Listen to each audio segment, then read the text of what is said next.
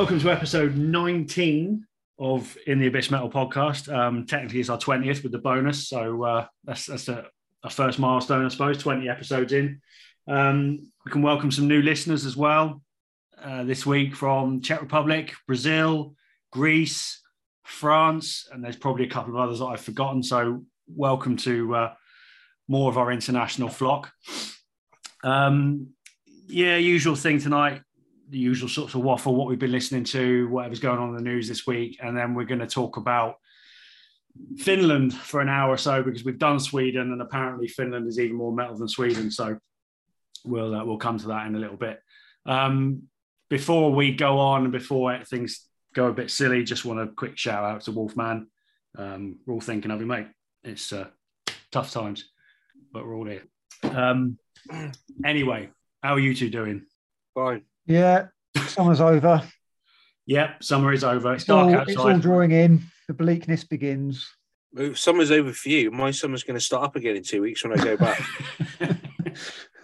Yeah, it's dark when I get up for work in the morning. It's dark outside now. It's getting cold. The UK economy is balanced on a precipice. The moment I leave this country, it's going to go in. It's jumped. It's already jumped. Don't worry about that. No. Me being here is stopping it from jumping. Once I'm gone, I take hope with me. Yeah, all right. I think all hope is lost, to be honest with you, so I wouldn't worry about that. But that, winter is coming, but winter brings doom and gloom, and doom and gloom brings heavy metal. So especially if you're from Finland. Yeah, if you're in Cornwall, then winter brings an improvement in the quality of pasties. Because all the Emmets go home. More focus. Seriously, we're going to be in a situation where the warmest place to record is in a forest around a campfire. Yeah. And I think we should do that. Absolutely. You can always come and, warm yourself on my burning loins. Too moist. Way too moist. We don't need that. Can you run the internet off a steam engine? Okay. I'm sure some steampunk enthusiast has worked out a way to do something like that. Well, if it's fucking cheaper, I'll give it a go. We might have a noise issue. What we'll do is we'll do the podcast in like Morse code. Yeah, that's fine. We can do that. Or semaphore, smoke signals. It doesn't matter how expensive life gets, how shit gets. We'll still be here. So one way or another, we'll be freezing our tits off and no food. My whole problem with this, with the so-called energy crisis and the rising bills, whether it's anything to do with the Ukraine or Brexit or anything else, it's so frustrating, because it's like you can still have fossil fuels if that's what you so wish, but who loses out by investing in green energy?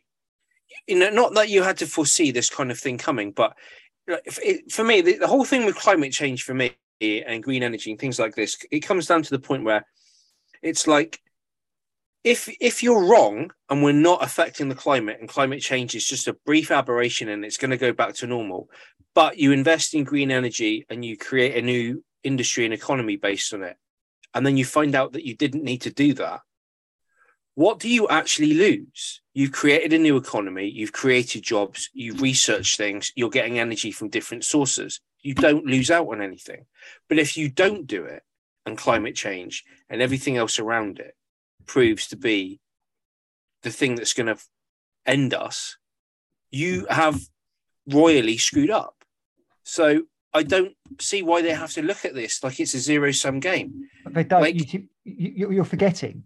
If they spend all this money now on investing on renewables and green stuff, that's money they can't spend on champagne and yachts and hookers and all that fun stuff that the rich bastards love. And new kettles. Yeah. It's not, I wouldn't even say that it's that. It's this, if you bring this up with, uber capitalists, they're going to be like, oh, well, companies like Exxon or Mobil or whatever, Shell, BP, the energy companies, they have a fiduciary responsibility to their shareholders. And yeah, if you invest in a company, you should get something back. I'm not an anti-capitalist, but at the same time, why can't you just say to your investors, do you know what? Bear with us, because this is going to get you even more money down the line. Yeah. So just like it's I'm sick of hearing about the shareholders.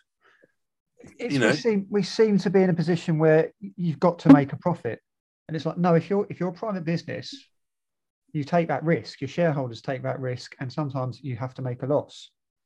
Yeah. And this is one of those scenarios. They're in a position to make a loss. They must be. You can't get that big and not accommodate a loss at times, and you have to now. But no, profit's a bad word. Or profits are good, whatever they said. But we're not. It's not about profit. It's profiteering at the moment. I can't see how else it's anything else. That's exactly what it is. I don't know. I don't. It's probably too complex for me to really understand at this point. But I don't understand how it's being allowed to get to this level. I really don't. It just doesn't make sense. We're living in a racket now. That's all it is. Living in a fucking racket.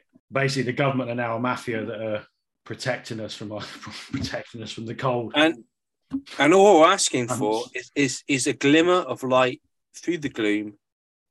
And what do Megadeth bring us? More gloom. Yeah.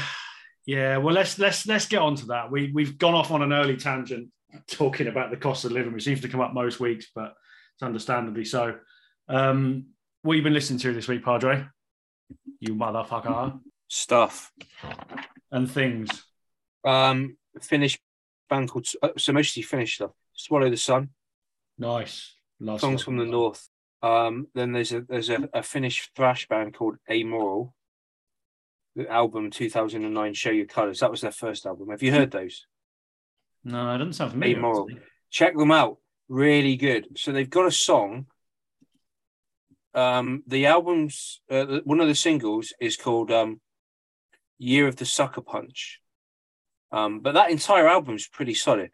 They go for quite lengthy, almost instrumental sections. They've got some really good riffs. Definitely worth checking out. Amoral. Okay. 2009, Show Your Colours. I'll add them to the playlist this week as well. Yeah. I've never heard of those. And then another Finnish thrash band, Air Dash. Yeah. Hospital Hallucinations Take One is the name of the album. And then I've been listening to what is considered to be one of the progenitors of Finnish metal, the thrash band Stone. Yeah. Who were really active in the 1980s. Yeah, I like. And then I also found another Swedish band. Now I'm gonna struggle to pronounce this because I don't know anything about Finnish. Sorry, Kotitilisus. I can't even pronounce this. It's spelled Kotitieollisus. Yeah, they're not. From what I can gather, they're not necessarily known outside of Finland. They're like kind of a domestic, very popular, almost like kind of mainstream metal band, but they're not cheesy.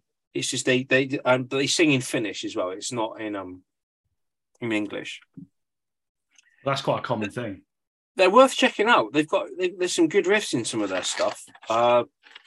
Again, I can't really give you the name of the songs because again they're all in Finnish, but they're on Spotify. They're easy to find. I'll tell you what I'll do. I'll write the name of the band in the chat box there. Yeah, otherwise we'll be sitting here all night just typing it in. Yeah, there you go. I mean, you try pronouncing that. Yeah, I stumbled across it. I didn't even try to say it to myself. Kotitiolysis. Kotitiolysis. Oh, I don't fucking know. I mean, I still have trouble pronouncing Korpiklani without tripping myself. I don't. This is the thing. I've got nothing against Finland, but I don't trust countries that have languages with this many vowels. I don't, I mean, there's some pretty brutal, that double L sound there, that consonant cluster in the middle, that's quite brutal to learn, It's like, for me, it's like when people talk about, these languages are the most difficult to learn, and sometimes Finnish comes up, and a lot of them it's Mandarin, Japanese, Vietnamese is tough, Thai. that kind of stuff. Well, well, if your language is so difficult to learn, what is it you're hiding? What it's like an inside joke. Like, what is it you don't want us to know? Who fucking knows? But yeah, Amoral, definitely check them out. Swallow the Sun, very good. Yeah, I like Swallow the Sun. But I was quite I've listened to both of those bands' albums most of the way through today, and I did listen to Wages of Sin by Arch Enemy. What do you think? Good. Yeah, solid. Yeah. Said to my wife, like, who do you think is the singer? And then I showed her a picture, and she was like, "Oh, it's a woman." And I was like, "Is that representative enough for you? Do you need more?" She's not Canadian though. It's not that. No. She's very small. I mean, she's tiny. What, 5 foot? Yeah. She's like a female Dio. Yeah, that's it. On this is the thing though. I know I've been in the car and I've been at festivals with other people and you guys as well. But there are two songs on that album that I recognised that I know I've heard before. Yeah. But yeah, definitely, it's something that I will now go back and listen to, because I thought, see, the thing for me is I don't like the vocals.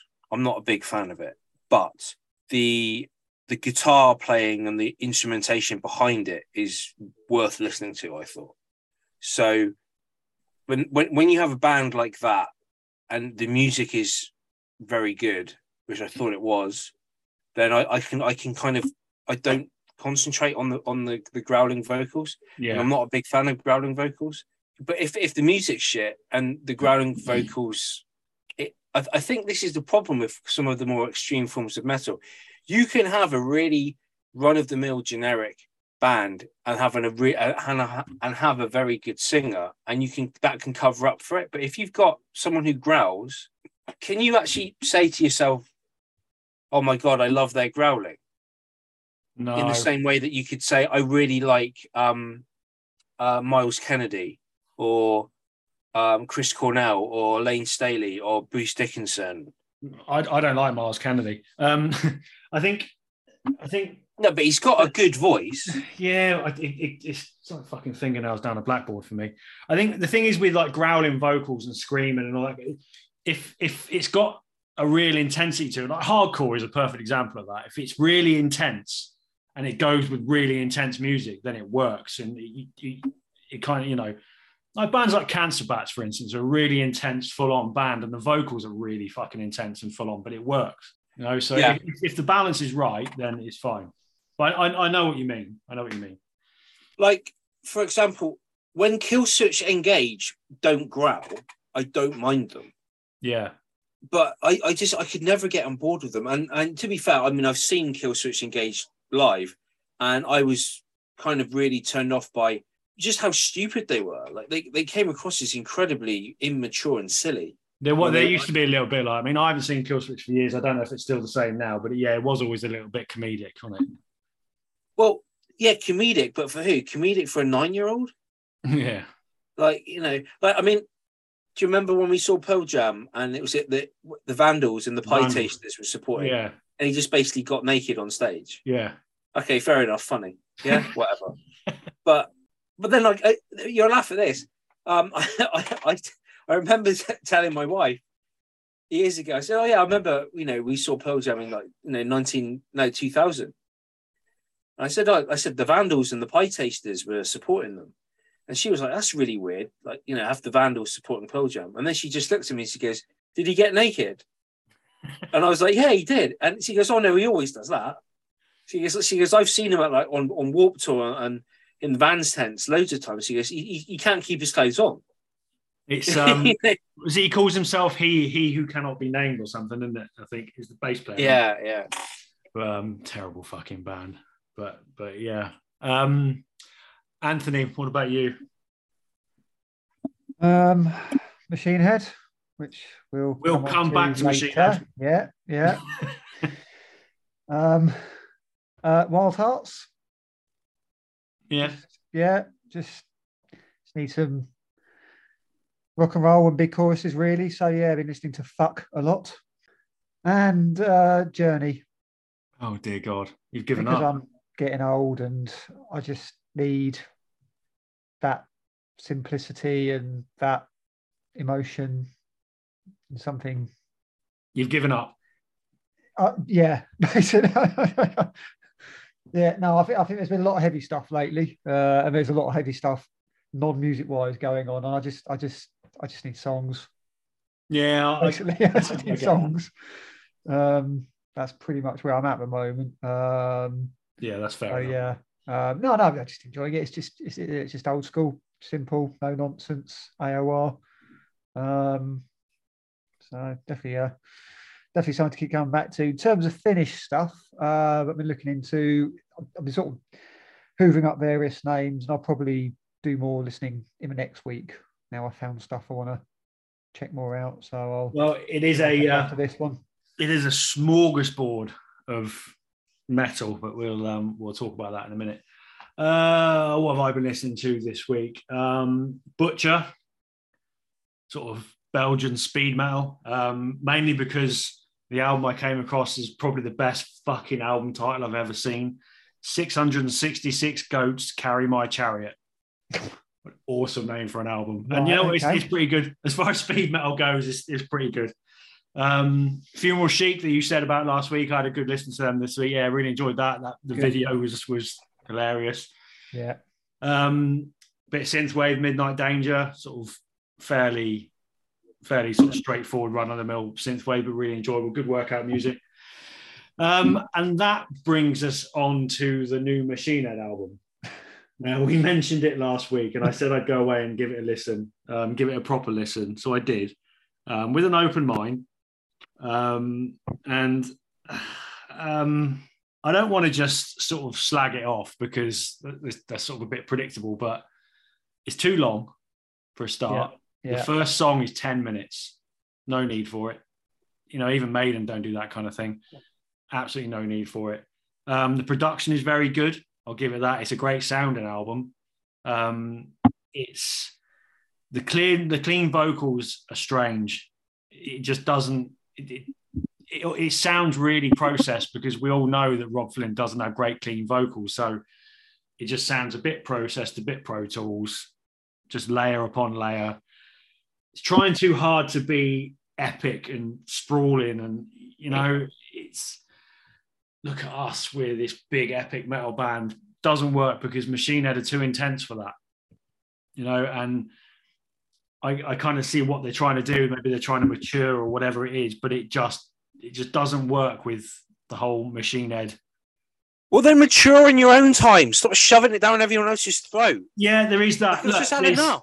There's one song in it called Unhallowed, which is probably the most melodic song on the album, which is quite good. It's got a really good catchy chorus and a good riff through it, but no.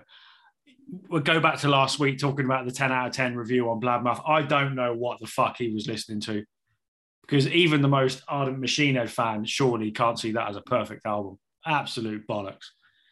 I give it a 3 out of 10. And that's being generous. Quite funny because, you know, you said earlier, the production is quite good.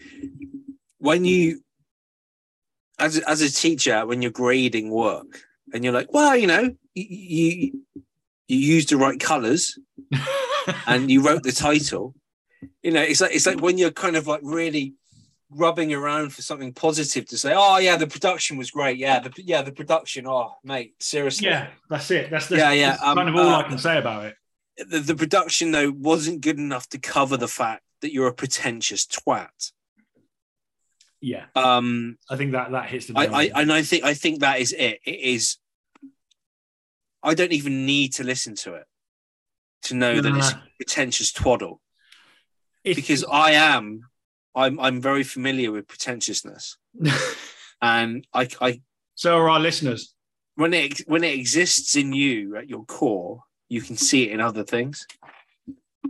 Yeah, it's definitely got that. I don't bother listening to it. It's an hour of your life you'll never get back. I would love that to see an album sometimes, like, you know, in Kerrang or something, or any of the other music media, and it's like, you know, in-depth review and then you turn to the page and it just says, "Don't bother." That's it. Like, picture of Machine Head, name of the title of the album, just don't bother. No, just don't. It's not worth it. So just don't.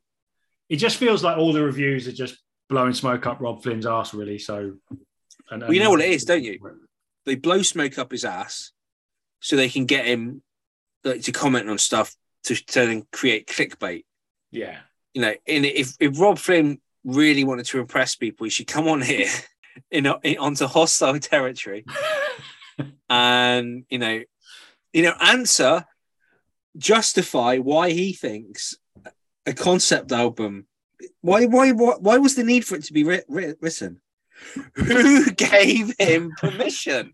Rob Flynn is more than welcome on this podcast. Rob Flynn, the person, is more than welcome. Machine Head, the band, are not. Be careful what you wish for. Let's leave it at that. And let's quickly talk about the new Megadeth album, because that dropped today as well. I've only listened to it briefly, and I was really disappointed with it. It's only one listen, so I'll give it a couple more goes. But I haven't listened to it yet. Can't comment.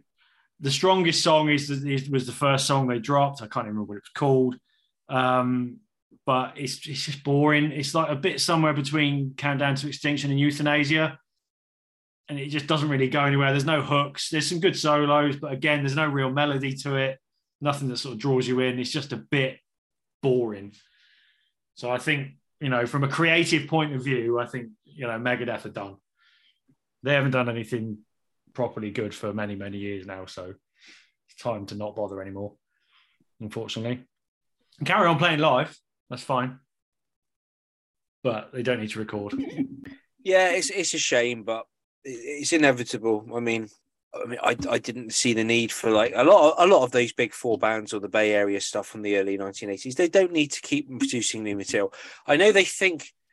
I mean, from what I understand, they've probably got record deals and they have to make an album. Yeah. And then they're going to they're going to shift several 100,000 copies at least. So they'll probably be able to, make some money back on it. Yeah, but with streaming now, even the big dogs don't really make any money out of releasing music, do they? So it's just whatever. No. The last Anthrax album wasn't bad. It's probably been the strongest one. But other than that, it's not like we're not sat here expecting them to rewrite, or write another Rust in Peace or Peace Sells But Who's Buying. No. Like, I'm not expecting another Master of Puppets from Metallica. But could you give us something? And that's, don't give us anything. Just stop. You've done your bit for the metal community. Just talk. Yeah. Just talk. Because that's all people want to see. We want to be able to go and watch Metallica or Megadeth or Maiden or someone like play for 2 or 3 hours and just play all the hits, play all the really good stuff, and then go away going, I'm glad that £100 I've just spent on that ticket was well worth it. Yeah. I mean, these are legacy acts now. Yeah, that's true. They're not touring because they can't pay the bills. They're not touring because they've got they're hungry. They're touring because it's what they know, because it's what they do, because it's how they've been brought up in the industry. You're a band, you tour. Great.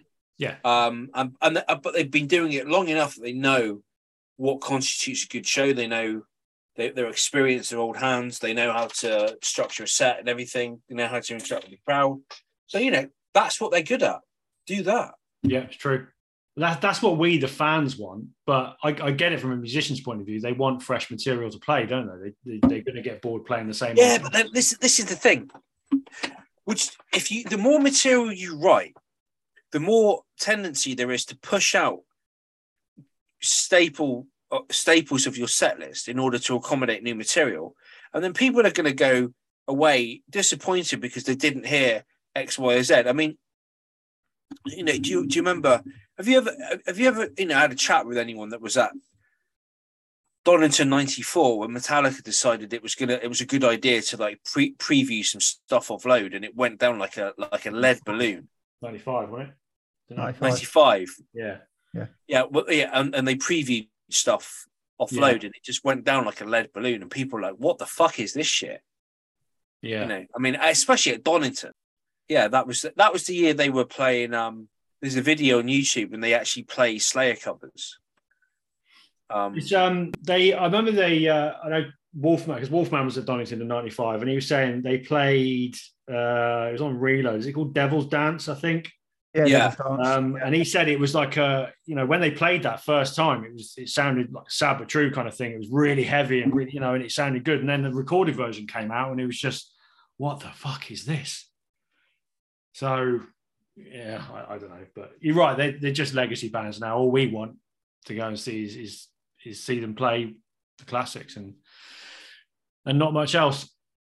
And talking of that, let's do a bit of metal news. In terms of legacy bands, Anthrax have cancelled their European tour. Boo! But still playing the UK. Yay! Not that any of us are going, but seeing this happen quite a lot now, that bands that have got Europe and UK tours, they're cancelling one or the other, and they're struggling to do both. Why? I can only assume it's got something to do with Brexit and moving between the UK and the rest of Europe. But I think Terror and Knock Loose that saw earlier this year, they had the same problem. They couldn't do both. They did the UK, and there's been a couple of others. Is it the visas? Yeah, possibly. Yeah, it's logistics. Hang on. This is the problem though. If you're an American band like Anthrax, you'd have to get a visa for any country in Europe, or are they getting an EU visa? I don't know how this works. This should be interesting. I think it's an EU visa, and obviously to come to the UK, that obviously doesn't apply. So yeah, but so what? But all these bands that, or I say all these bands, the bands that I've seen that are cancelling for these reasons are putting it down to logistics. They're all kind of given the same. And logistics is a really vague term when you're talking about this kind of subject, isn't it? So the only thing I can think of is related to Brexit, because previously this kind of thing never happened. They would just tour. A European tour was the UK and Europe. Maybe they can't afford the transport costs of that's the logistical reason. I know when we had Serena Cherry on the podcast a few weeks back, she talked about they can only take limited amounts of merchandise into Europe and things like that if they're going from the UK and into Europe. So it's probably all this kind of stuff is just making it difficult for them to do it all, so that they kind of have to make that decision and just not do it. There's a few bands that cancelled Bloodstock this year. Hatebreed were one of them, and they put it down to finances and logistics. So. But it is a strange one, because the EU is one, is one thing I think to get visas for. I could be wrong, but if I think they should. If anything, Britain is the one that's separate now. That's the one that they've got to do the extra thing now instead of. Britain's the outlier. Yeah, exactly. And I know traditionally it used to be that bands would, from America, they'd come and do Britain and Ireland first, because they get a merch person who was very involved with that, or they'd set up and then they'd move on.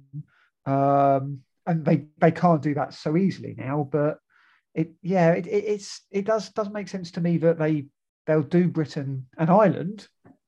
Yeah, I think they're doing Ireland. Yeah, which there you go. Like you say, that's EU, but not the rest of Europe. I mean, is there something to do with Ukraine and vicinity of? I don't know. I mean, what about this? Right, if we can just renegotiate the exit agreement for Brexit and have like a thrash tunnel that bands can go down. And they can take as much merch as they want, and they don't have to worry about tariffs or taxes or visas. That should have been negotiated into, like, a thrash backstop, if you will. Fucking Brexit. It's like you're taking the kind of artistic food out of my mouth. We can't even see fucking bands now. Like I'm so done with fucking Brexit. It's like, that's it. It's now affecting the metal community. So, and that's. I don't give a shit about the fucking fishermen. Okay, I want my metal. Maybe we need to get Santa Marin to step up and take over the EU and bridge that gap for the metal fan. Oh well. This rate, she's got another election next year, hasn't she? So she might not even make it to next term.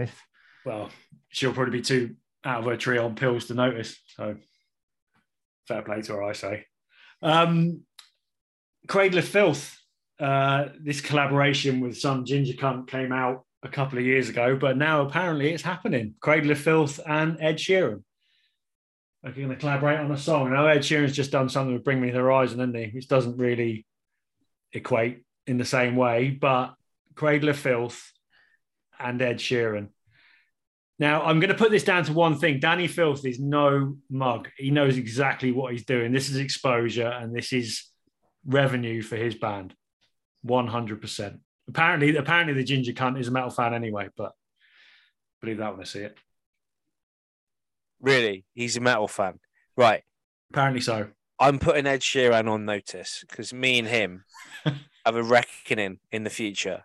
I don't know when it's going to come, but it will come. I'm going to, if I ever bump into him, I'm going to unleash the fucking fury. I mean, firstly and foremost, for corrupting the Wolfman. This is true. I mean, who are you more angry with? Eve for eating the apple or the snake for tempting her? The snake. Okay? This is like original sin for metal fans. And it needs to be stopped. You can't stop it. It's happening. No, there's probably been some backstreet contact from the Suffolk Tourist Board. Yeah, they're all from the same town, aren't exactly, they? Yeah, they're all local to each other. Yeah, it stands to reason why they're doing it. I'm surprised they didn't get Justin Hawkins involved as well. Yeah, I wouldn't be surprised.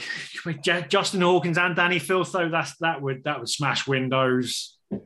Dogs would be howling all over the country. You couldn't do that. That's not fair. On a slightly less positive note, the story about Scott Kelly from Neurosis actually all came out into light this week, which was pretty horrific. First read about it, I think, in sort of 2019, that he was either left or was kicked out of Neurosis because of the accusations about him and the systematic abuse of his family. But he's come out and admitted it now and says he's retiring from music to focus on his family's recovery and stuff like that. I mean, the stories are pretty fucking horrendous. It sounds like a total cunt, to be honest with you. And good riddance to him. But a band that have got that kind of legacy and now it almost kind of ruins that legacy of 35 years because of his shitty actions. So it's all a bit of a mess, that one, but not a particularly positive story, but needs mentioning. And also another one, Thunder's Danny Bowes suffered a head injury a couple of weeks ago and had to have surgery, had a brain surgery, and has been in intensive care, which meant the charity show at Highbury Garage has been cancelled, which is disappointing because I had tickets for that. So get well soon, Danny Bowes. And tomorrow night is the Taylor Hawkins tribute concert, isn't it, at Wembley, with a massive lineup of everyone from Brian Johnson and Brian May to fucking Liam Gallagher for some reason. Anybody going to watch it? It's being broadcast live, isn't it? No, I didn't even know about it till I saw it on this list. Yeah, it's being broadcast live. I think it's on MTV's YouTube channel and it's on, I think it might be on Paramount Plus as well. I'll probably watch it. There might be some good stuff on it, depending on who does what. There are some interesting people involved in it, but I don't know. It's I don't really know what to make of it, to be honest. It might be one of those things that works out really good and really entertaining, but it might also be a bit cringy. I don't know. Let's hope it's the former and not the latter. I don't know. It could be. You always get something out of it. I mean, you think back to the Freddie Mercury one years ago, and something great comes out of that, doesn't it? The thing with, I don't know, and this is like where we are with different eras, and I think we've talked about it before, that you don't really have those proper music legends anymore like you used to. Your David Bowies, your Annie Lennox, Guns N' Roses, all that kind of thing, when they were in their prime. You look at the list of artists that are involved in the Taylor Hawkins thing, and obviously there are some proper legends in there. Like I said, Brian Johnson, John Paul Jones from Zeppelin, the remaining members of Rush, Stuart Copeland, all people like this. It's great, but you look back at the Freddie Mercury concert and it was everybody. It was like who's who of pop music, rock music, heavy metal. They were all involved. You know, from Robert Plant to David Bowie to Gary Sharon, James Hetfield, Tony Iommi / Axl Rose, Lisa Stansfield, and the mighty Lisa Stansfield, and not forgetting Paul Young. You know, and it's it just doesn't have the same kind of. It just doesn't have that same kind of sort of iconic status. No. Yeah, that's it. That's what I'm trying to say. Yeah, it's iconic status. You know, so but I'll watch it and I'll talk about it next week. Lars is performing. No, Lars is involved. Hopefully, he's wearing his white leather jacket. You know, reminiscent of of the Freddie Mercury one. So, but yeah, I'll watch it and I'll report back next week and see how it was. I think it's on for about 5 hours. Oof. It's long. Oh, well, it'll still be on YouTube then. I think that's Oh yeah, it will. Yeah, that's watching chunks. I think that's about it. Really, should we get on and talk about Finland? No. Try. Yeah, right. We can try. A bit tentative about some of the pronunciations now, but yeah. I apologise. I apologise in advance if I mispronounce anything, people. So we did. We've just said you said the pronunciations. That's wrong. Here we go. It's the pronunciation. So I don't care. No, neither do I. No. But yeah, we've just welcomed listeners from Finland to the podcast, so let's not turn them away straight away. Eh? Yeah. So the reason we're talking about Finland is because we did Sweden a few weeks ago, and you know we all know what the Swedish metal scene is like and how big it is, but Finland almost takes it to another level. And you know, going by the statistics, there's more metal bands per capita in Finland than any other country on earth. It's a small country, but it just seems to churn out so many great metal bands. You know, to name a few, obviously Children of Bodom, Nightwish, probably the biggest ones. Sentenced, Ensiferum, you know, quite a lot of folk metal out of Finland, Korpiklaani, Chirisis, bands like that. A lot of driving goth metal, you know, Swallow the Sun, Amorphis, Chiron, Sentenced, all that kind of stuff. It's kind of got its own sound almost. So we want to have a bit of a dive into why heavy metal is so popular in Finland. Where did it all start? And what's the appeal? And we'll even talk about Heavisaurus, which is just genius. Really, it's absolute genius. We'll come back to that in a little bit. Yeah. So when you think about Finnish metal, what is it that sort of sticks out over you know, American metal bands, German metal bands, British metal bands? What is it about Finland that these export bands that are so recognizable, and some of them are amazing? You know, Children of Bodom in their prime were brilliant. Honestly, for me, I can't really pinpoint it distinctively anyway, but I think if I had to pinpoint anything, there's a sort of ethereal quality to them. Yeah. That you don't quite get with other bands. And I think the example for me is I'm not big on power metal. Maybe I need to give it more of a go, but it's not really my thing for reasons. But Finnish power metal seems to have a bit more atmosphere to it. Yeah. Which pulls me in a bit more and makes it more tolerable to me. But yeah, I don't know, because it's metal. They've got some good stuff to them, just like the Swedes, just like the Norwegians. And on the face of it, it's difficult to tell. Do you think, you know, we'll probably talk about Norway as well on a future episode, but if you take the three main Scandinavian countries, Sweden, Norway, and Denmark. Sweden, obviously, we've talked about that the Gothenburg sound and all that kind of thing. But I think with Finnish metal, it doesn't matter what type of metal it is, you can kind of tell that it's from Finland. I think, and I could be wrong here. I feel that Sweden is Sweden and Norway certainly are very good at choruses. Yeah. They've got that in terms of structure versus chorus.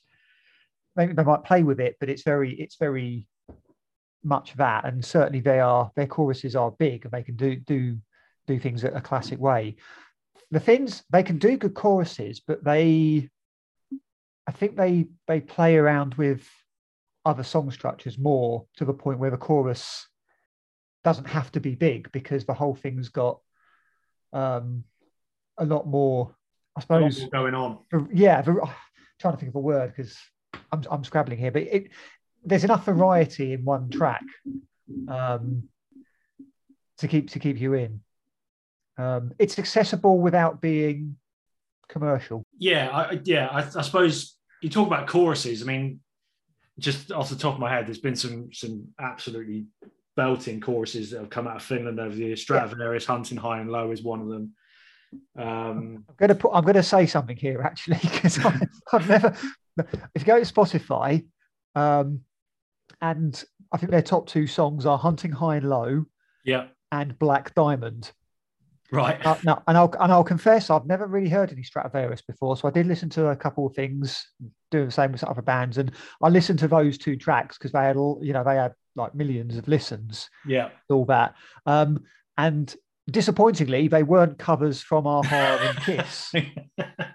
And I've realised the reason they've probably got that many millions of listens is because there's other people who thought, "Oh, I wonder if that's a cover," and gave them a listen. Yeah, I wouldn't be surprised. But in fairness, though, Hunting High and Low's got an amazing chorus. Yeah. No, that was good. It's a proper anthem, that. And it's like Full Moon by Sonata Arctica is another one. It's just this huge galloping chorus. I think Tallulah is going to be on my power ballad list. Yeah. They write a good power ballad, Sonata Arctica. They really do. But we'll talk about the different bands and that, because there's a lot of variety that comes out of Finland as well. Like I said earlier on, there's quite a strong sort of goth metal scene. There's the folk metal, there's the death metal. There's a bit of black metal that comes out of Finland. Bands like Impaled Nazarene that John Peel was a big fan of. Oh, yeah, used to play it on his BBC show quite often. You always squeeze in a bit of Impaled Nazarene. And of course, there's a bit of glam metal, as we know now. Yeah, there is. Yeah, so and troll metal as well. Who I believe sang in Swedish. What, Fintroll? Yeah, I think so. I'll be honest, I can't tell the difference. I think I will double check that, but I may be wrong. But I'm pretty sure they did. So let's sort of talk about why the metal scene in Finland is so strong. Padre, I'm sure you've got a summary of facts that will give us an idea. Padre's corner. Yes, Fintroll do sing in Swedish, by the way, so I was right. If you go back to what you were saying earlier about choruses and why they write so many, why they're so good at choruses, I think that's a good question, because obviously writing choruses, we're not talking about writing catchy hooks and tunes, are we? We're not mainstream, but it's kind of like symphonic, dramatic. The word that was used earlier by Anthony, ethereal. Yeah. Even though he seems to be having problem with words today. I'm always having problems with words.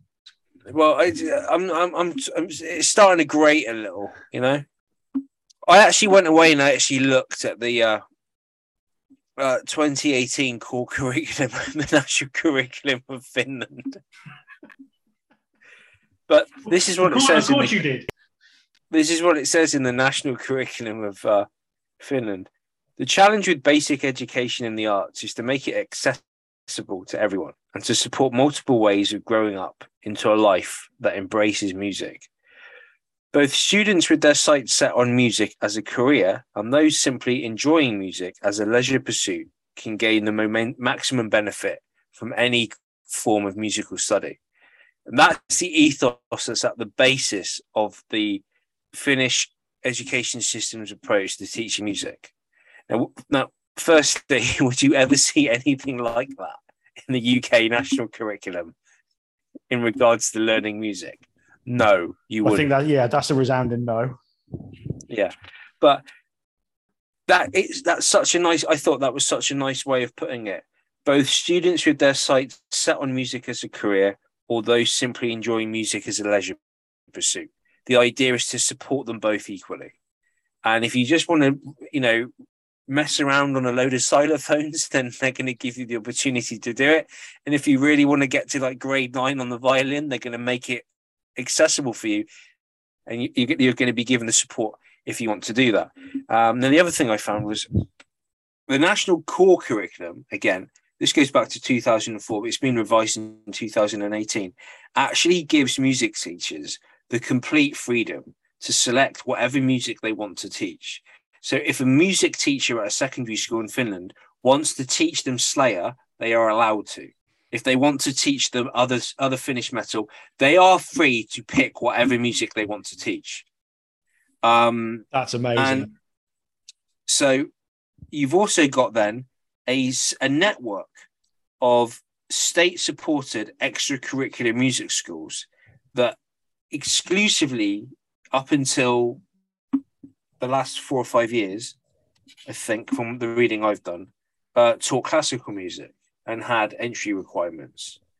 And this was in order to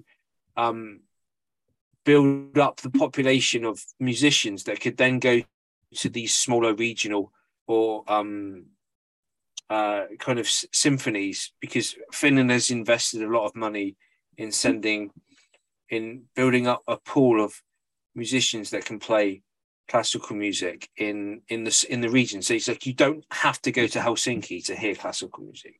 You can get it in your town, and this is state supported. So I think if you've got a pool of musicians that have been classically trained, or even have an appreciation or a passing knowledge of classical music, that might be a reason why a lot of the Finnish metal you hear has got good chorus sections, or is more kind of expansive, because they're willing to go off onto tangents with instrumentation and things like that. Or maybe they've had that influence from being exposed to classical music. About there is a real complexity to a lot of Finnish. Yeah. It really is, yeah. But I think as well, and looking at kind of cultural reasons why Finnish people might be kind of more susceptible to the charms of metal. There's a commentator called Mikko Sari. He's the founder of what's called the Metallimessu, which is the metal mass. And a quote I found from him was, "Finns are known to be reserved, serious, and very honest. Somehow heavy metal fits into this, as its no-nonsense, honest and straightforward style is quite gloomy and appeals to a lot of Finnish people." And I think as well that from the reading I've done, another quote I found was that Finnish metal has spurned or has been spared being tainted by some of the tropes and the actions that have gone on in other Scandinavian music scenes, such as church burnings, for example, in Norway. And it doesn't seem to suffer from the same association with racial identity, exclusivity, white supremacy, or Nazism that other forms of metal have suffered, have all been associated with, because of fans or because of the bands in North America, the UK, and other parts of Europe. So the Finnish view metal as being something that's not harmful. It's not a threat. It's nothing to be scared of. And that goes, and I think we can segue now from that into what you were saying earlier about the band. What was the name of the band that dressed up as dinosaurs? Heavy Saurus. Yeah. There's another one actually. It's Heavy Saurus and Saurexet. They're the ones that actually dress up as dinosaurs and play kid-friendly metal. I think as well, you've got the 2007 Ari Koivunen on the Finnish TV show Idols, or the Finnish version of American Idol or the UK Idol, playing heavy metal. That was when was the Lordi? 2006. Okay, so that's followed quickly by that follows Lordi quite quickly. So the Heavy Saurus and Saurexet dress up as dinosaurs and perform children-friendly metal songs. I mean, if that is the image, if kids are being exposed to something that's akin to Barney the dinosaur or the Teletubbies, but it's metal from an early age, they're going to be at least more susceptible to it or more forgiving of it. Because if you've grown up with something, you're less likely to take the piss out of it when one of your friends starts dressing wearing a bandana and Slayer t-shirts. You're not automatically going to assume that person is, for lack of a better phrase, a Marilyn Manson wrist-slitting freak. So I think one of the things that I found was that if you look at why Finland has a strong metal scene, one of the things you need to look at is you need to view it through the lens of economic geography, and there's something called agglomeration, and this is the kind of propensity for actors within a scene or within industry or within a group to cluster together in geographic areas. So, for a very familiar example of this would be where were all the newspapers based? Fleet Street, London, yeah. In the UK. So you kind of like an industry will agglomerate around a specific geographical area, either within a city or within a part of a country.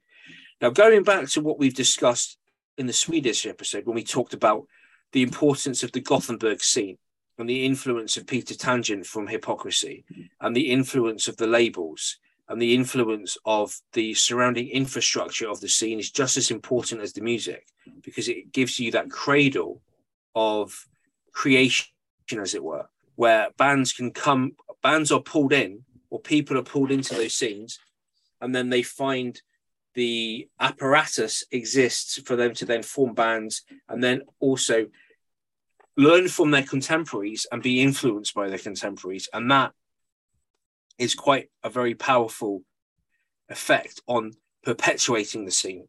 It's almost like a production line. So, for example, a Finnish style melodic death metal band, for example, in an isolated area or a vacuum operating outside relevant support structures would lack the advantages afforded to a band embedded into a scene. So if you're a metal band in Helsinki, or you're a metal band in the early 90s in the Gothenburg scene, or you're a band on the LA Strip or in the Bay Area, or any other scene that you want to think of, if you're growing up and developing outside of that scene, you're going to find it difficult. And one of the parallels I think we could make is think back to what Steve Hughes was talking about on our previous episode, where he was saying, where could he go to gig? He had to drive to Melbourne. It was a 12-hour drive. They played one show in front of a handful of people, and then they drove back. And whereas he said, if his bands in the 1980s had been European, they probably would be still going. He wouldn't have been a comedian. He'd probably be a quite heavyweight on the European metal scene, because he had an audience. He had access to a scene. When you don't have access to a scene, I think you're never going to get the kind of mass, the quantity of bands that places like Norway and Sweden and Finland produce, because they've got scenes with strong infrastructure and scenes which aren't looked at as being on the periphery of society or a threat. So, and you've got localized support structure, which acts within a global business and distribution system dominated by a shrinking number of global giants. So there is. Do you know the name of the main Finnish metal band label? Not off the top of my head. Yes, that's it. Anthony. Spine Farm, yeah. Spine Farm, yeah. So they're responsible for the vast majority of Finnish metal bands being signed and being produced. They're like a feeder label to Nuclear Blast, Spine Farm. They kind of start there and then work their way through to Nuclear Blast. Well, I think you've got to. I mean, again, if you go back to the 1970s and the 1980s, there are three bands which really precipitated the Hanoi. Not the Hanoi. Hanoi Rocks is one of the bands. Sorry, the Finnish metal scenes. Hanoi Rocks, Sarcophagus, and Stone in the 1970s and the 1980s, respectively. And then in the early 90s, you had the development of Spinefarm Records, which have supported quite a lot of the Finnish metal scene. And the 4 largest record labels in Finland, they have a market share of 80%. 75% of them are based in Helsinki. And just to go back to this kind of idea of the scene, the infrastructure and the support and the way that the society view it. In 2011, 15 million euros in support grants, which make up 2 to 3% of the total income of all Finnish artists, was given to metal bands to help them pay for production costs, living costs, and other costs. So this, very similar to Sweden. So again, these bands have got access to support, both culturally and financially. And the whereas we said in the Finnish episode, in the Swedish episode, that Swedish music production makes up 2 to 3% of their GDP. It's also the same in Finland. It's about 1.9% of their GDP is metal bands. So it is a substantial part of their economy. And it's also supported by the Finnish Foreign Office, that they will, when they have cultural events abroad, they will, one of the things they do to put on a show is they will promote Finnish metal, because they don't shy away from it, because again, it's not viewed as something that's derisive to Finnish society. They're proud of it. It's not like the black sheep that you've got to send to the cupboard when people come around because you're embarrassed to share it. And what I was thinking about this, one of the things I think it was quite nice to see with the Commonwealth Games was when you've got Tony Iommi playing in the opening ceremony. I know he's from Birmingham, but there's a much higher level of acceptance now. And it seems that the UK in the last 10 or 15 years has finally got over this idea that heavy metal is something to be taken the piss out of, and that it's finally something that you can actually legitimately be proud of. But the contribution that this country's music scene has made to going to get back to, again, the quote that we've made about Rob Zombie, about metal being the largest genre of music in the planet that no one's ever heard of. Yeah. So, it's about time. So I think those are some of the reasons why Finland has such a strong metal scene. It's not just because they share something in common with Sweden or Norway or anything like that. I think, again, they've got support, they've got acceptance, they're willing to experiment with it, and people are willing to accept their experimentation. Now, I did find something funny. Okay, so there was another article I found, which was a kind of a transcription of a metal conference that took place in 2015. It was called Modern Heavy Metal, Markets and Practices. It was like a symposium of heavy metal and business practices. Now, guess who the keynote speaker was? Go on. It's not someone really random. You will have heard them before. They're a very good guitar player. They like to piss about with jazz music as well. Any guesses? Alex Skolnick. Okay. Right. He was the keynote speaker, and his speech was called Unexpected Metalheads. And he talked about typical and unexpected character types. And he was arguing that in his life experience as a metal musician, that the typical metalhead is viewed as a meathead, Beavis and Butthead, for example. Yeah. And that was his keynote speech. And then I kept on reading this article because it got funnier. So then again, the one of the people that's quite involved in the metal study scene, Dino Weinstein, who wrote the book, I think, Metal and Culture. She discussed metal as having 3 waves. So 1970s to 1920s, the birth of metal, and then it devolves into fragmentation, very much like a religion would when you've got different sects. 1990s is the globalization of metal.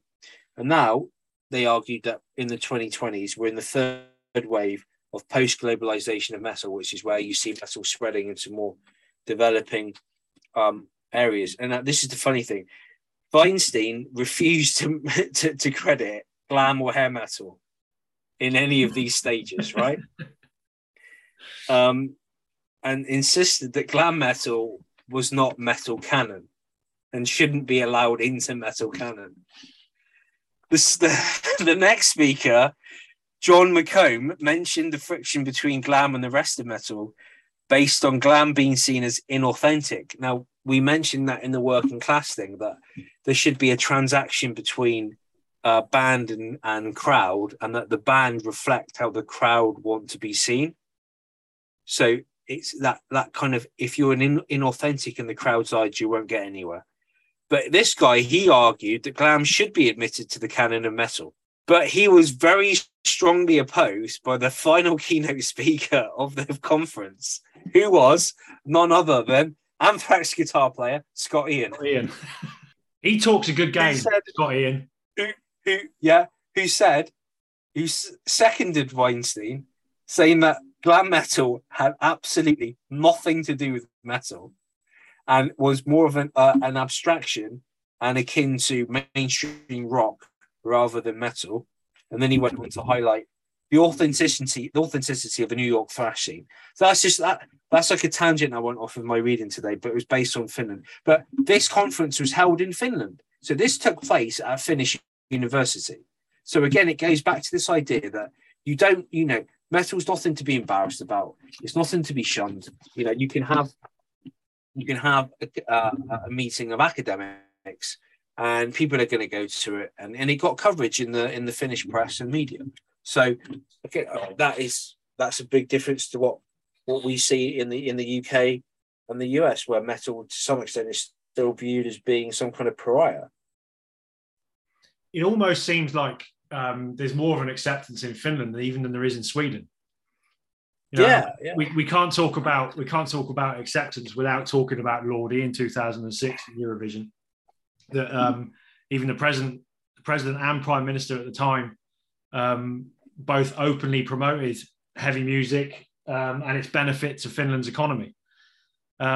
It's almost like it gave it an official validation, like a government validated music.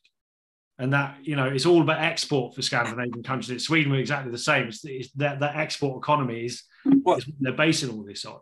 Bands like Nightwish and Children of Bodom, they were sort of million-selling artists worldwide. So, that's fairly extreme music that's gone on to sell over 1 million albums. Well, do you remember in I think it was either late 97 or early 1998 when you had the whole Cool Britannia thing and Tony Blair was inviting Oasis around to 10 Downing Street for drinks with Kate Moss and all the other artists? Yeah. Where was fucking Maiden? Maiden would have gone? Yeah. No. Yeah, but where were the metal bands? You could, you could have, and again, the UK mainstream is more akin, they're more willing to cozy up to like bands like Oasis and Blur, who, rather than bands like Maiden and Black Sabbath. Well, in all honesty, I mean, someone want to fact check this for me. Who sold more records globally, Maiden or Oasis? Does anyone want to check that? I can imagine it's close, but I will have a look. I would say it's Maiden, but I think it is Maiden. I don't think Oasis have got anywhere near it. Even if Oasis have sold more records, they don't get their own plane. They don't get their own 747. That's true. And even if they did, the fuckers couldn't fly it. It's not even close. It's not even close. Maiden's worldwide album sales are in excess of 200 million. Oasis, as of 2022, is just over 70 million. So, you man twats. Big. Do you know why? Because Noel can't play the guitar for shit. Oh, fucking hell.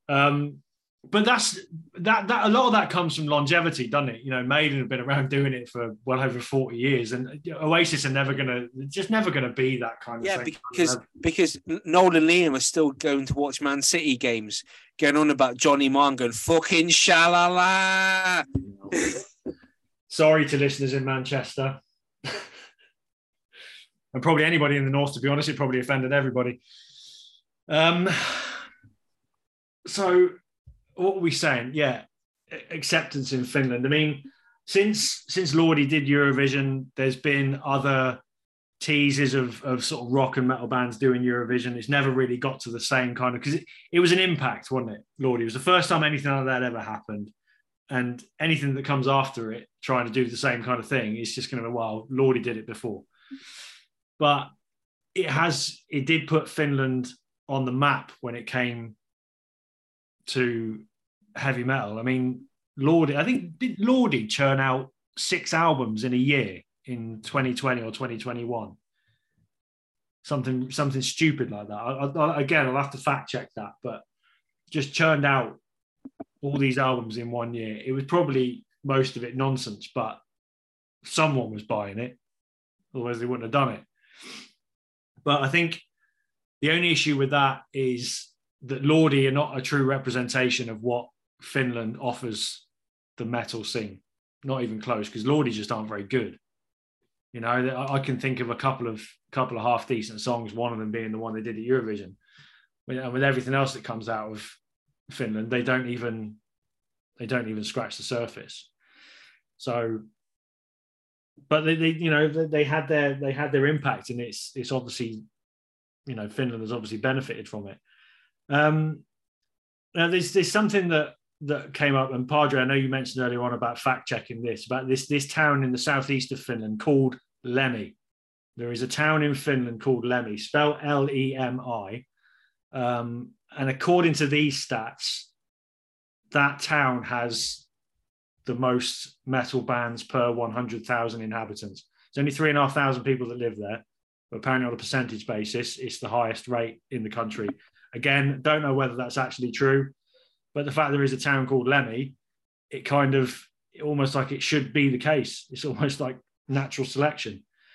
I can't find any facts, but I hope it's true, and I need to go there purely because it's called Lemmi.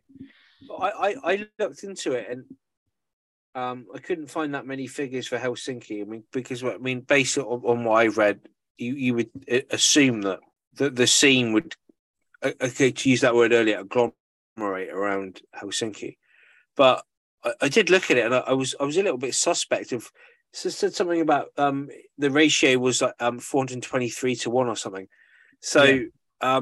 Which I'm sorry, that's I think that's playing fast and loose with your statistics there.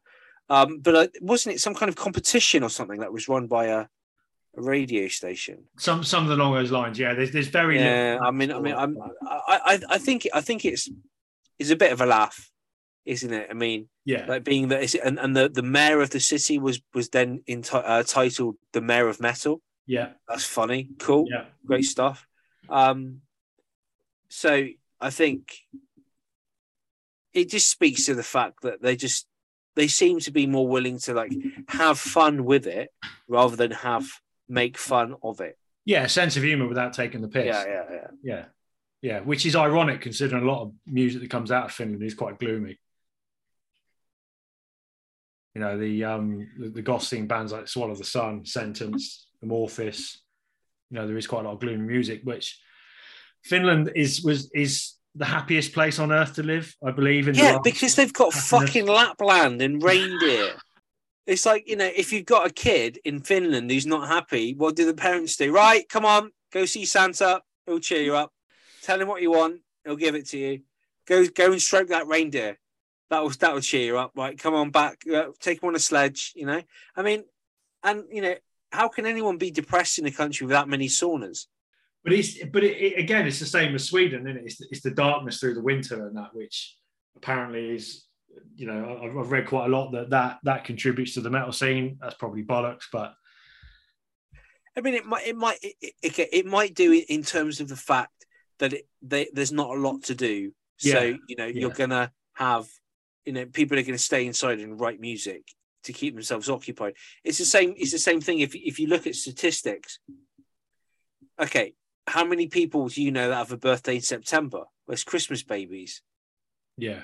It's the same. You know, like if you look at Siberia, most children are conceived during the winter months because there's nothing. You know, they can't go outside. So what they're at home basically copulating. Yeah. Because there's nothing to do. So probably in Finland, that's why I wouldn't be surprised if most children are conceived during the winter. Yeah, probably. This whole happiness scale thing is a weird one because Sweden is quite high up in the list as well, isn't it? And I think most of Scandinavia is quite high on the happiness scale. So there must be something in it that I don't know. Maybe artists find it easier to express emotions, and that's why the music comes out in the way it does. I don't know. There's some of the musical output from Finland. There's a lot of fantasy. There's a lot of very over the top subject matter. Big solos. Like I said earlier on, that musical complexity as well. It's got a distinct ID to it that even Sweden doesn't have. Gothenburg, yes, but Finland, I can generally recognise a Finnish band just by hearing them. You think, yeah, they're definitely. Could be a big factor. Could be the fact that they have a distinctive piece of literature that unifies the country. The Kalevala. Okay. Kalevala, yeah, I think it's pronounced. 19th century work of epic poetry compiled by Elias Lönnrot. It's an epic story about the creation of the earth. So it's very much that kind of goes hand in hand with the fantasy element of heavy metal. Exactly. When you've got something it sounds like it's mandatory reading in the curriculum, and so when you've got something like that that's going to be appealing to everyone, you're not just forcing kids to read Macbeth or something that might not be appealing to young people, even though it's actually good for their development. When you've got something that's interesting but also relevant to your nationality and your heritage, that can stir the imagination, it can change your outlook compared to what you would be like if you were in another country. Well, it's like what Padre was saying earlier on. It's ingrained in kids from such a young age, and if they've got this freedom to explore all different kinds of music, not like it was for us when we were in school.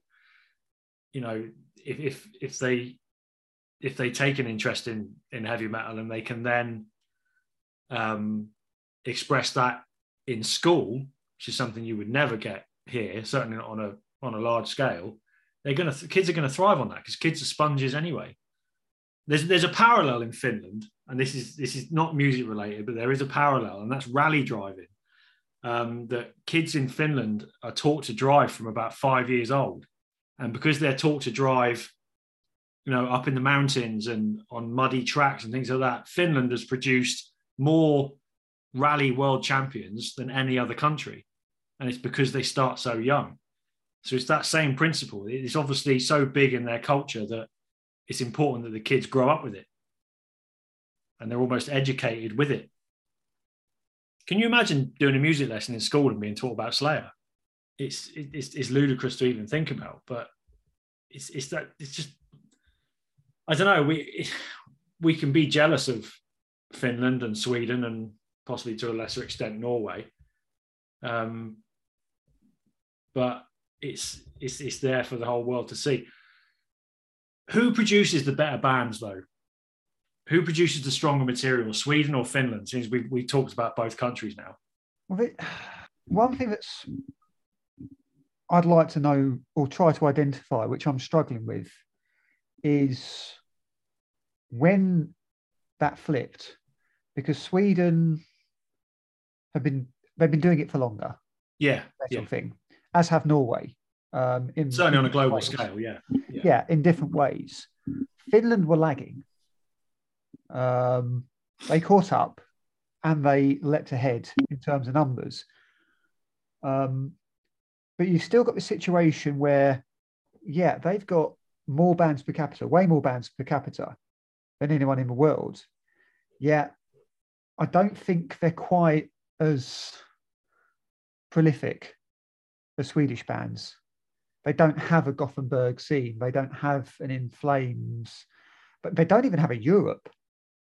Yeah, that's true. As much as you can say Nightwish and your Children of Bodom are huge musical exports with regards to their own country, I think on a global scale they're not. And something I saw with a lot of the articles we were looking at, I think a lot of the time they were certainly written by Finns, because a lot of the time I saw commonly these are huge musical exports, they're massive worldwide. And I'm thinking, are they as much as you think they are? I think they're quite big for you and they've done well for you, but I don't think they are as big as In Flames, for example. Has there ever been I can't think of one. Has there ever been a big Finnish pop export? Because, Norway had Aha, Sweden had, what were they called?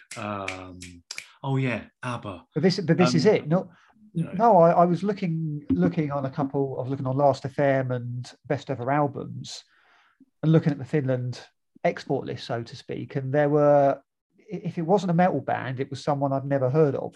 Yeah, They've got indie bands, they've got pop artists, hip hop, and all that. They cover all ground, but no, they don't.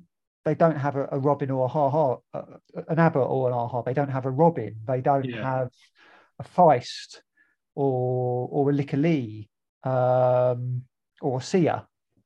There doesn't seem to be anyone pop wise who were big. Their biggest band is Nightwish. Yeah. I mean, 8 million records sold. I mean, this is a population of 5 million. Yeah. So that is huge with regards to their country. They should be proud of that. But yeah, it's an odd one. I can't see that there's anything pop wise. So I think that's why I think metal means a lot more to them within themselves. Like, was that band the Rasmus Finnish? Yeah, they did Eurovision this year. Yeah. But they weren't in that list.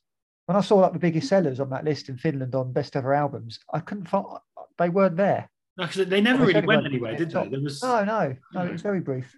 They felt like one of those bands that was signed off the success of him. Yeah, absolutely. Yeah,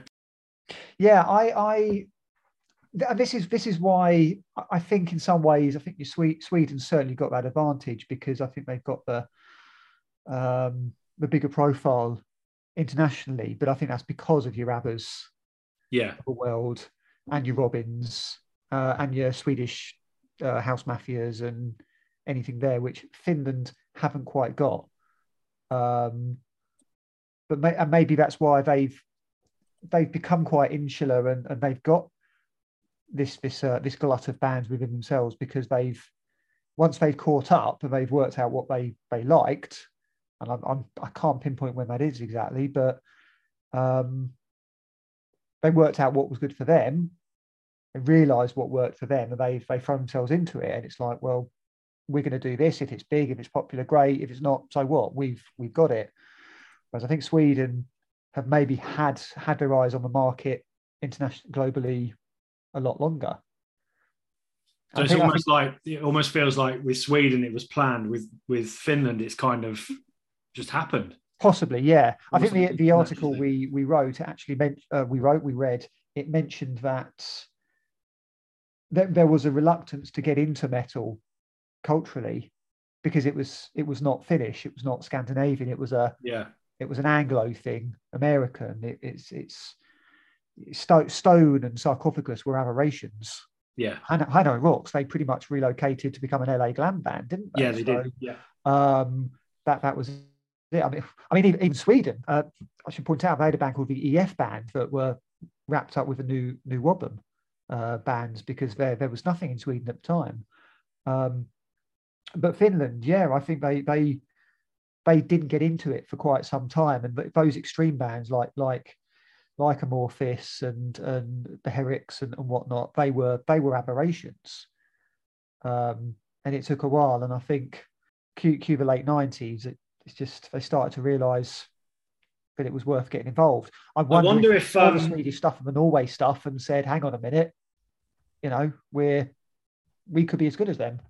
I wonder if that aberration you talk about of sort of extreme music, there's quite a few Finnish bands that started out as extreme metal bands and then got considerably more accessible, so kind of went down the goth route. So Sentence to one of them, Amorphis or another, Sharon or another, just to name it three. They all started as death metal bands, and as the 90s and into the 2000s, and as Finnish music became more popular, they altered their sound. Now, some could argue, oh, you're selling out or whatever, but they went for a much more accessible approach than just being a death metal band. And I think, the success of Nightwish must have had something to do with that. Children of Bodom kind of sit somewhere in the middle, because they've got elements of extreme metal and power metal and cock rock and kind of all of that. They kind of cover every base, but bands like I said, Sentenced and Sharon, and that they've got that kind of Sisters of Mercy type sound mixed with classic rock. Yeah, Sentenced, what I heard of them, they for me, there was parallels with Paradise Lost, definitely. Yeah, another one. Yeah, Paradise Lost in that kind of the late 90s kind of era when they went a bit more accessible. It's a similar kind of thing.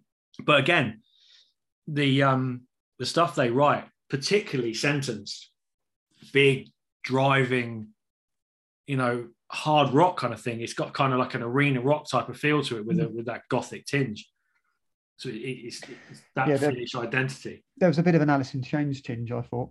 Yeah, there's that in there a bit because the kind of croonerish type of vocals, I suppose, it is quite similar. But this is what brings me back to what I said earlier on about the amount of Finnish bands that you hear them and you just think, yeah, they're Finnish. And there's a huge amount of variety. Some of the bands like Corpus Klein, I mean, they're just fucking bonkers. But they've got this huge cult following across Europe, and I wouldn't be surprised. I'd imagine like South America probably love it as well. And most of the songs are about booze or hunting. But you know what? It's this is the thing about Heavy Saurus, the kids band we talked about. They don't really play in Europe. They're for Finnish children. Yeah, it's definitely a Finnish thing. It. Yeah. From what I've seen, they do what they do, and they're good at what they do. But they go to Argentina a lot. Really? I didn't know that. Yeah, they go to Argentina, they sing in Spanish, and apparently groups of Argentinian adults go there by themselves, no kids, because it's a metal band. That's mad, but you wouldn't get that in any other form of music. No. You wouldn't get that kind of cross appeal. That's crazy. Heavy Saurus for Bloodstock 2023, please. I mean, I've seen the videos. I'm struggling to see how the keyboard player can play, quite frankly, with those gloved hands. I think the only thing that the UK has ever come close to with that is probably the Wombles, isn't it? Yeah, Mike Batt, definitely. He's a proper glam rock legend. But when did that switch get flipped? And they went from being behind not only Scandinavia, but not only the world but Scandinavia. When did they leap ahead and just be numeric? Was it Lordi?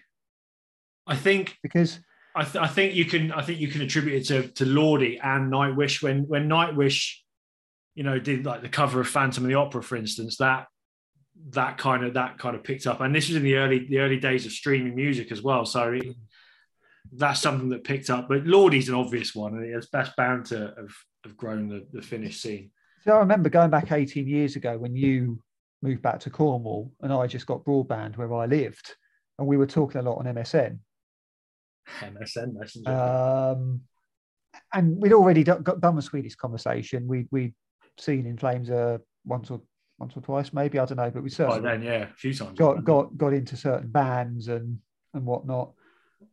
And I think we were talking on MSN frequently, and it seemed to be that every other band you were recommending to me around 04, 05 was Finnish. This is where I first came across Corpus Klein. Oh, just don't get me started. He was on a right Finnish trip back then. Yeah, Insomnium. He'd be walking up to people on like Redheath High Street going, "My God, if you had Nightwish." He wouldn't let it go. I've never recommended Nightwish in my life. That's not going to happen. He'd be in kebab shops. He'd be in kebab shops at 2:00 in the morning going, have you heard that bloody Children of Bodom, that their band? Tyrisus, Sonata Arctica. I'd never heard of these bands before, but you were just dropping them constantly. I can't even remember where it came from. The first time he started talking to me about psoriasis, I thought he was trying to tell me he had some kind of skin condition. Well, I think you were clearly, your situation had changed, so you were digging through the broadband and trying to find new stuff to listen to. And I was unemployed for a little bit. That was it. I mean, we just seen Bodom, Hate Crew Death Roll come out, and 03. Nightwish once was 04. Tyrisus Battle Metal was 04. Yeah. That's when a lot of those bands were getting prolific, and I can see how you probably stumbled across them and thought, the first Bloodstock we went to in 2004 in Derby was Bodom and Sonata Arctica, wasn't it? Oh Christ! Was Bodom there as well? Yeah, Bodom headline. Sonata Arctica were second headliner. Because we saw Bodom and Synergy at the LA2. Yeah, which was just ridiculous, quite frankly. Yeah, that's it. I mean, I'm at that point. I've forgotten a lot of the gigs I've been to.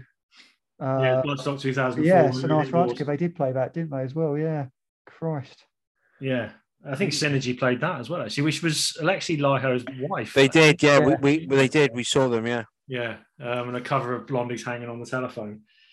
Jesus. But I think just to summarize it from the music though, and I think for me it's, you know, a lot of my favorite bands are Swedish, yes, but what I love about the Finnish scene is, like I said earlier on about bands like Children of Bodom, that they mix power metal, cock rock, death metal, thrash metal, and manage to sort of squeeze all that into one song. And there's quite a few other bands that mix lots of different subgenres of metal all in one, but it all works, and they've got this distinct sound, and it's, I don't know, there's something very appealing about there is that don't give a shit attitude. This is what we do. We're fucking good at it.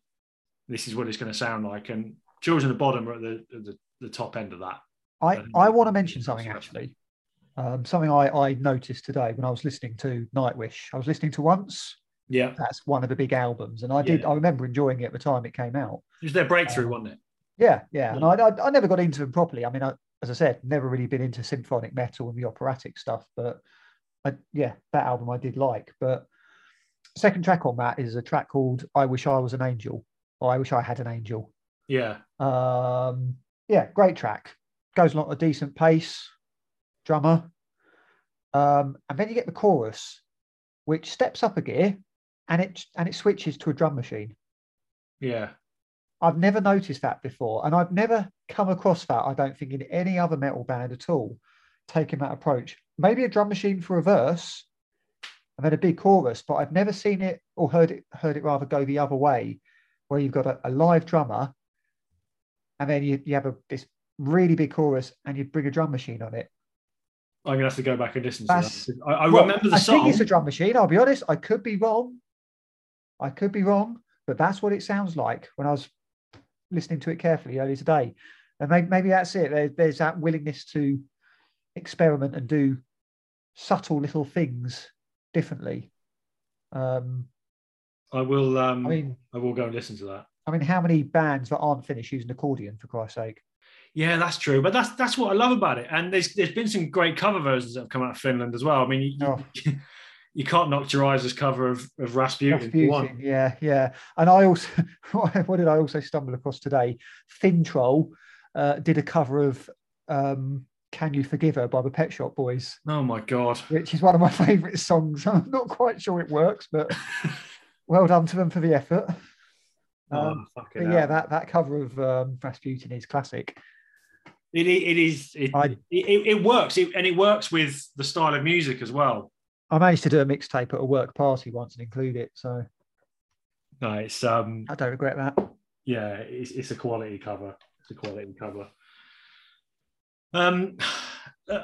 You know, what can we say any more than that about Finland? Really, it has churned out some great bands, and it definitely has that kind of don't give a shit feel. This is what we do. This is how we do it. Whether it's power metal, whether it's death metal, thrash metal, goth metal, whatever it is, they do things their own way. And I think that's one thing that can set them above Swedish metal for me.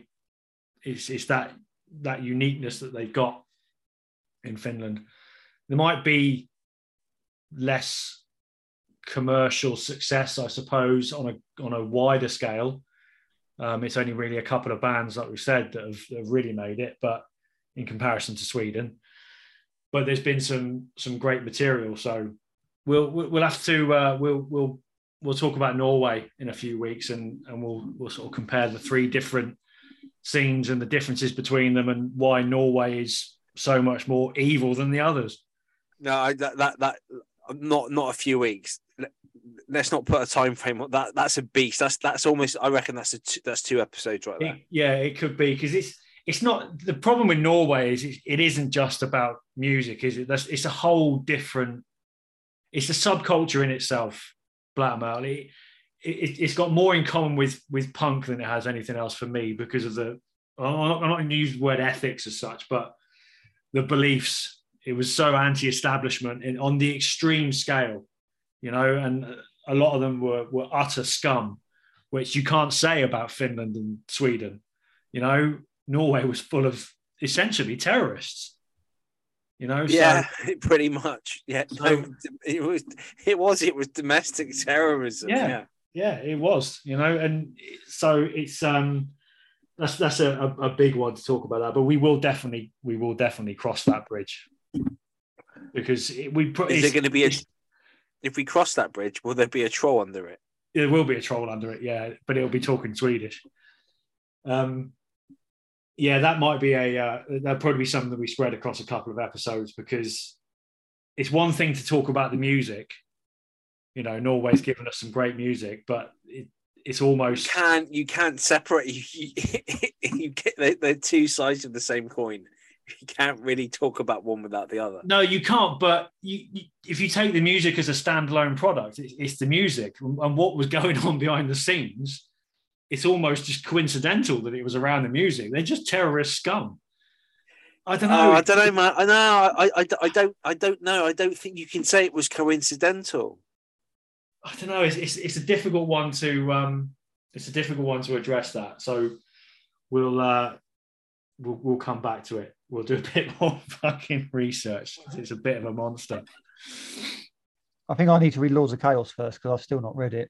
Yeah, have you watched the film?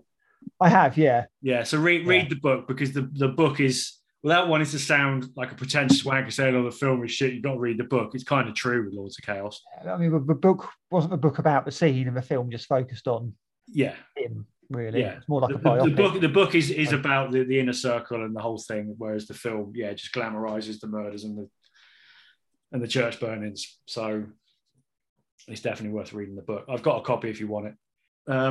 But yeah, that's about that. Next week, talking of two-part monsters, we're going to start talking about the 90s, because we haven't touched that yet. We slag it off a lot, certainly the latter part of the 90s. So next week's episode will be the early part of the 90s, and grunge and alternative. Is it possible to, can we get through the 90s and just gloss over new metal, and then have a separate new metal, not episode, but more like a lynching? No, the problem with doing things like that is we've all got opinions on new metal, and how much we dislike it, but we're now at a point in life where it has its place in metal history, whether we like it or not. Look, it does. It 100% does. Sometimes your words hurt. Good. I'm glad they hurt. Sometimes pain is good. It's cathartic. Ask Rob Flynn. It's not cathartic. It is. But you cannot deny new metal's importance. You can't. It's shit. I will deny it. I will deny it until my last breath. Put it this way. So much great proper metal that sounds like proper metal came after new metal, because people thought, you know what, that shit. Yeah. That shit. Let's do this. And that shift was, you can't see that relationship. I can't see a lot of the good stuff that we got in the early noughties happening in the late 90s, because the timeline just wouldn't have allowed it. New metal needed to happen. We needed to get it out of get it out of the way. That'll be an interesting discussion. But we'll start the 90s off by talking about the early 90s next week, because the late 90s, yes, new metal, we all know we don't like it, but the early 90s, not just in metal but in hard rock in general, gave us some awesome music. We've talked about 1992 before and some of the albums that came out that year, so that's where we are next week. But thank you for listening tonight, and or this week, this morning, whatever it will be when you actually listen to this. Dark, gloomy, miserable fucking mornings. We'll see you next week.